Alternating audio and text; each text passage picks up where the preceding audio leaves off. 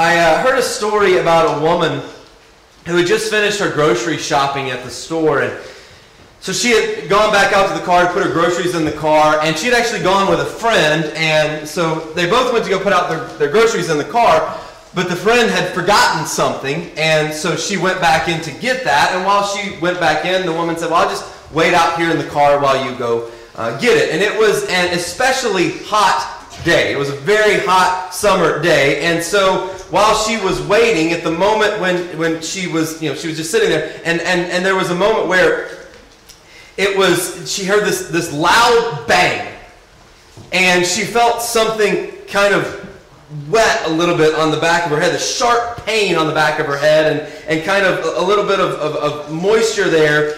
And instantly she took both hands, as any of us would, and put her hands on the back of her head. And she's wondering what in the world is going on, and she's feeling this pain in the back of her head. And seconds later, someone knocks on the window and they shout, "Ma'am, are you okay?" And she says, I'm not sure. She's a little bit dazed at what's going on. And she says, I think I got shot and my brains are falling out. And she doesn't know what to make of what's going on. Well, come to find out, one of the things that the woman had purchased that day was some Pillsbury biscuits. And it had gotten so hot in the car on that hot summer day that one of the biscuit canisters in the grocery bag in the back seat of the car had exploded and shot a biscuit out at the back of her head. And the noise she heard was the canister exploding, and the mushy, moist substance she felt on the back of her neck was a biscuit and not her brains falling out. I guess that's got to be the first time that the Pillsbury Doughboy has ever been accused of attempted murder. But I think of that story, in all seriousness, as it relates to our series on faith and doubt. Because it's a story about pain and feeling pain and jumping to conclusions about what it is that's going on when maybe it's not as clear-cut as what we often or sometimes think it is. Over the past couple of weeks in our series, we've looked at a couple of common questions. We started off, and I'd encourage you to go back and look at some of the earlier lessons that kind of set the stage for what it is that we're kind of walking through and what we're trying to accomplish in this series. But the last couple of weeks in particular, today will mark the third week of that, and we'll kind of move to something else a little bit. But I wanted to tackle three of the more common questions that both non-believers and believers alike ask when it comes to faith and to doubt. And we've looked at those two questions, and again, two of those three questions, we'll look at the third one this morning. If you haven't listened to those, I'd encourage you to go back and listen to them. And again, we're going to look at the third one today, and specifically, it's the question that comes up often when we, both, again, non-Christians and Christians alike, when we encounter pain and suffering in our lives and in our world around us. And it's the age-old question, or some version of it, that if the God of the Bible really is the God of the universe, the all-powerful, all-loving, all-knowing God, then why is there so much pain and suffering in our world? Now, I could have you stay here for the rest of the afternoon and on into next week and try and cover every facet of this subject and not even still scratch the surface on answering this question. And as I've said the last 2 weeks, I don't have a clear, definitive, once and for all answer for these questions. Partly, as we'll talk about before, I don't know if we would understand them even if we did have clear answers. And I just don't know if the Bible speaks to all of those things. And so my goal is not to fully encompass the answer this morning, or any morning that I try and tackle this, but it is my meager attempt to at least try and address this question that so many people struggle with when it comes to faith and doubt. And I do want to make sure, as I start here, I want to make sure I tread carefully. And I want you to know I'm not trying to wash over or minimize or any of those things that we face. I know many of you have gone through tremendous times of pain and suffering in your lives, or watched others in your life go through those things. And I don't want to gloss over those, and in no way do I want to minimize those things. And yet at the same time, I don't think we do ourselves any favors by running away from these tough questions. We need to tackle them, deal with them as best we can. I think we do ourselves a lot of disservice, and the world around us a lot of disservice, when we just try and say, what about the pain and suffering? Well, just God's good. Just believe God's good. Well, okay, I believe that, but how do we dig a little bit deeper? And hopefully we can do that a little bit this morning. And I want to begin by making a couple of observations that challenge some of the common conclusions that many people have today when it comes to pain and suffering and faith and doubt. And the first observation is this, that the presence of pain and suffering does not invalidate the presence of God's presence and God's goodness. So just because we have pain and suffering in our world does not somehow invalidate the claim that God is present and He is good in our world. Of course, that flies in the face of how a lot of people view this issue, because for a lot of people, the presence of pain and suffering pretty much seals the deal when it comes to the case against reality and goodness of God. Again, I'm sure most, if not all of us, have heard the age-old argument that if an all-powerful, all-loving God truly exists, then He wouldn't allow pain and suffering. And the reason so many have posed that question is because they see and experience so much pain and suffering in our world, and so much evil and so much injustice, that surely God must not exist. Or this God that we say is all-loving and all-powerful, that surely He must not exist. Or if He does, then He's not the God that we claim Him to be. He's not all-loving, He's not all-powerful, or He is neither. Or some concoction that we've made up. Now, there's a lot to say when it comes to this idea. Like, a lot. Okay? So again, I'm not going to try and cover all of that. But at least one part of the problem with that conclusion is that many of us think too highly of our own ability to see any and every potential reason for God allowing something to happen. In other words, just because we can't see or imagine a reason that God would allow, not cause, but allow, or even cause sometimes, and that's a whole other probably subject to wrap our minds around, but we can't see or imagine a reason that God would allow something to happen doesn't mean that there isn't or can't be a reason. I think about the story of Joseph. If you know the story, I mean, it is like one awful thing after another. His brothers hate him, so they plot against him. They throw him into a pit. You know, they were going to kill him, and instead they just throw him into a pit. Then they said, we'll make some money off him, so they sell him into slavery. He winds up in a foreign land. He winds up in Egypt. Then he's falsely accused of rape. Consequently, he's in prison for years. He's forgotten about. And yet, despite all that, he's not forgotten by God. He winds up in a position that eventually leads him to become second in command of Egypt, who was the world superpower at the time. And from that position of leadership, he actually winds up saving not only Egypt, but the entire area, including Israel, his own nation, from perishing in a severe famine. And at the end of all this, Joseph sums up his journey through injustice and suffering by saying this to his own brothers who sold him into slavery years earlier. He says, "You intended to harm me, but God intended it for good, to accomplish what is now being done, the saving of many lives." One author writes, and I like this, it's kind of a long quote, but stay with me. He says, "Again, we see lurking within supposedly hard-nosed skepticism an enormous faith in one's own cognitive faculties.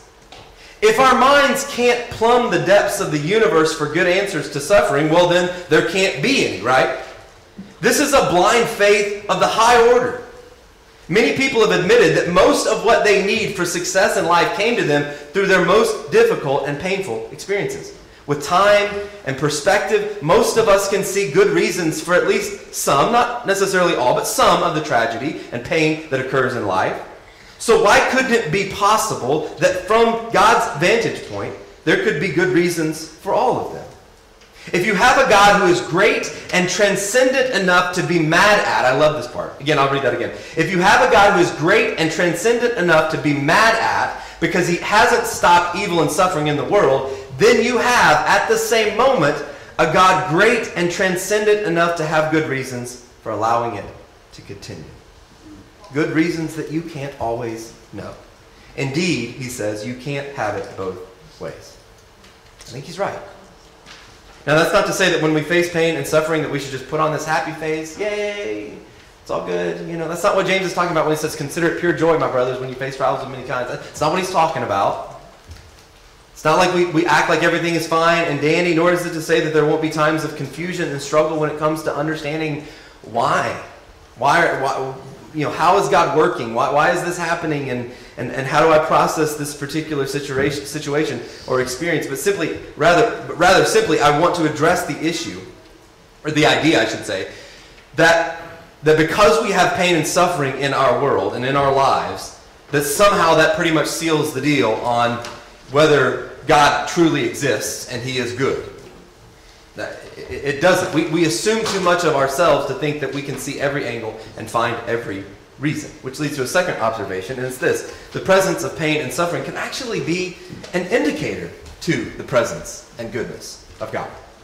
Now, let me explain this, because you may not understand exactly where I'm going just reading that statement. Let me explain. For instance, in the human body, there are nerve endings and pain receptors, and part of their purpose is that when something hurts in our bodies, as unpleasant as it is, it's an indication to us that something is wrong, right? That pain is the body's warning system. It's actually a result of our body reacting the way that it should react. It's a warning system when something is wrong, telling us that attention needs to be given to that particular part of our body that's experiencing pain or is being threatened to some degree. In fact, a body or a part of the body that doesn't feel pain is actually more often than not a problem, right? If you don't feel things in that part of your body, it's actually a problem, because if that part of the body is injured, or if there's an infection or something like that, that person doesn't feel it, they can actually do irrevocable damage to their skin, their tissue, their muscles, even whole limbs. In fact, leprosy, one of the diseases that is in the Bible, we read several times in the Bible, is one of those diseases. And so when you look back at Jesus' day, one of the signs that a person was healed was later when they began to feel, because you would lose sensation. One of the signs that they were healed is when you would gain back that sensation of even pain and those sensors firing. And I bring up that illustration for how our bodies operate and protect themselves to say that as terrible as pain and suffering can be, and I acknowledge that it's not, in and of itself it's not good, it doesn't have to be an argument against the existence and the presence of God. But rather, I think it can actually be an indicator of the presence and the goodness and the wisdom of God. Let me point out another example of this idea of how pain and suffering can be indicators to the reality of God's presence and goodness. You see, it's actually suffering and pain in our world that actually awakens us to our need for things like justice, things like goodness, things like morality in our world. People see and experience things like injustice and evil and suffering, and that drives many of us to want to do something about it, right?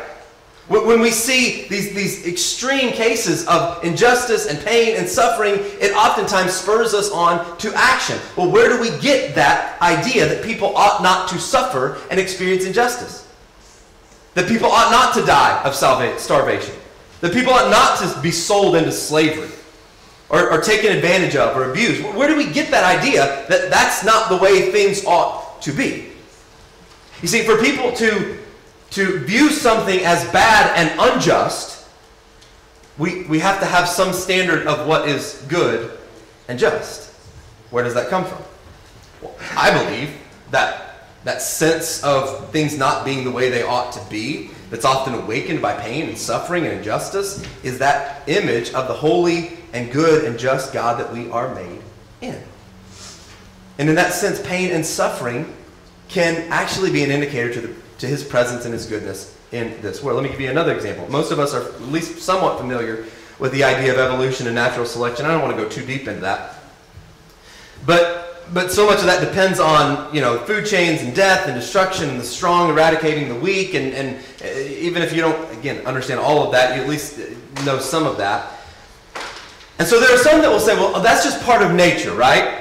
And so natural selection, those things being suppressed and the way things happen, that's just natural selection. That's just part of the evolutionary chain. It's not right or wrong. It's just the way it is. And there are some things that are just part of the natural process of things.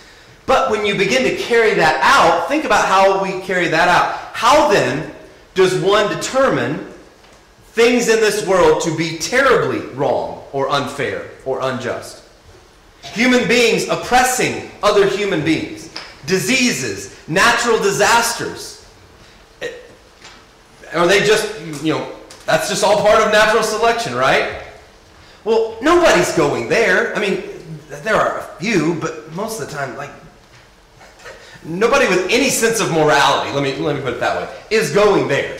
We're at least acknowledging there are some things that we just, even if we don't want to acknowledge them, there are some things, if you're just staunch on that view, I guarantee you in that person's heart is still going to get stirred up when something terribly wrong happens or is done, especially when it's done to them.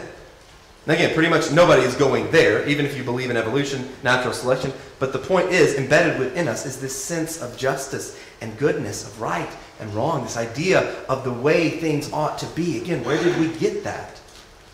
And again, notice how it's often awakened within us when we see and experience pain and suffering in our world. As one philosopher put it, if you're sure that this natural world is unjust and has evil within it, you are assuming the reality of some extra-natural or supernatural standard by which you make your judgment. You see, when we experience pain and suffering and we desire to alleviate it, not just in our own lives, but also in the lives of others, I believe that's the image of the God that we were created in, and that is crying out from inside of us that that's not the way things ought to be. I think of what Paul writes in Romans chapter 2, that even those who don't have God's written law, that they don't have the Bible sitting in front of them, they don't have these words of God that you and I have, even if they don't have God's written law, they show that they know His law when they instinctively obey it, even without having heard it. They demonstrate that God's law is written in their hearts for their own conscience and thoughts either accuse them or tell them they are doing right or wrong. And yet, having talked about these two observations and challenging some of those common conclusions that people often draw when it comes to faith and doubt and God and pain and suffering, we still haven't answered the real question that we so often want to know. Why? Right? I mean, that's really the question. Why? And to be honest with you, I don't have an answer. I don't. I wish I did. God hasn't let me in on that. And probably you feel the same way. And to be honest with you, as far as I can tell, while the Bible does give us some reasoning, I don't think the Bible fully answers that question either. I don't think that's the purpose. However, while Scripture may not fully answer the question of why when it comes to pain and suffering, more importantly, Scripture directs us to who? To the primary resource when we face pain and suffering, and His name is Jesus. And that leads me to the most important truth I want to pass on to you today. And if you get nothing else out of this lesson, I hope you get this. Because while there may not be a sufficient answer for pain and suffering right now, in Christ there are sufficient resources to face it. Because in Christ we have the presence and goodness of God in the midst of our pain and our suffering. And as much as some people want to conclude that God is indifferent to pain and suffering, it's striking to me when you think about how deeply Jesus Himself entered into pain and suffering. Isaiah chapter 53 says this about Jesus: He was despised and rejected by mankind, a man of suffering and familiar with pain. Like one from... This is Jesus, Isaiah is describing. Like one from whom people hide their faces, He was despised.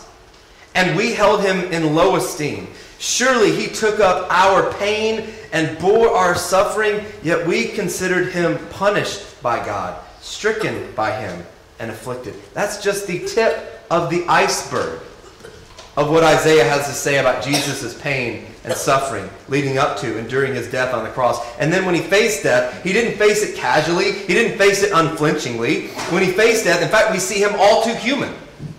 Mark chapter 14 says, they went to a place called Gethsemane, and Jesus said to His disciples, sit here while I pray. He took Peter, James, and John along with Him, and He began, and listen to how Mark describes it, He began to be deeply distressed and troubled.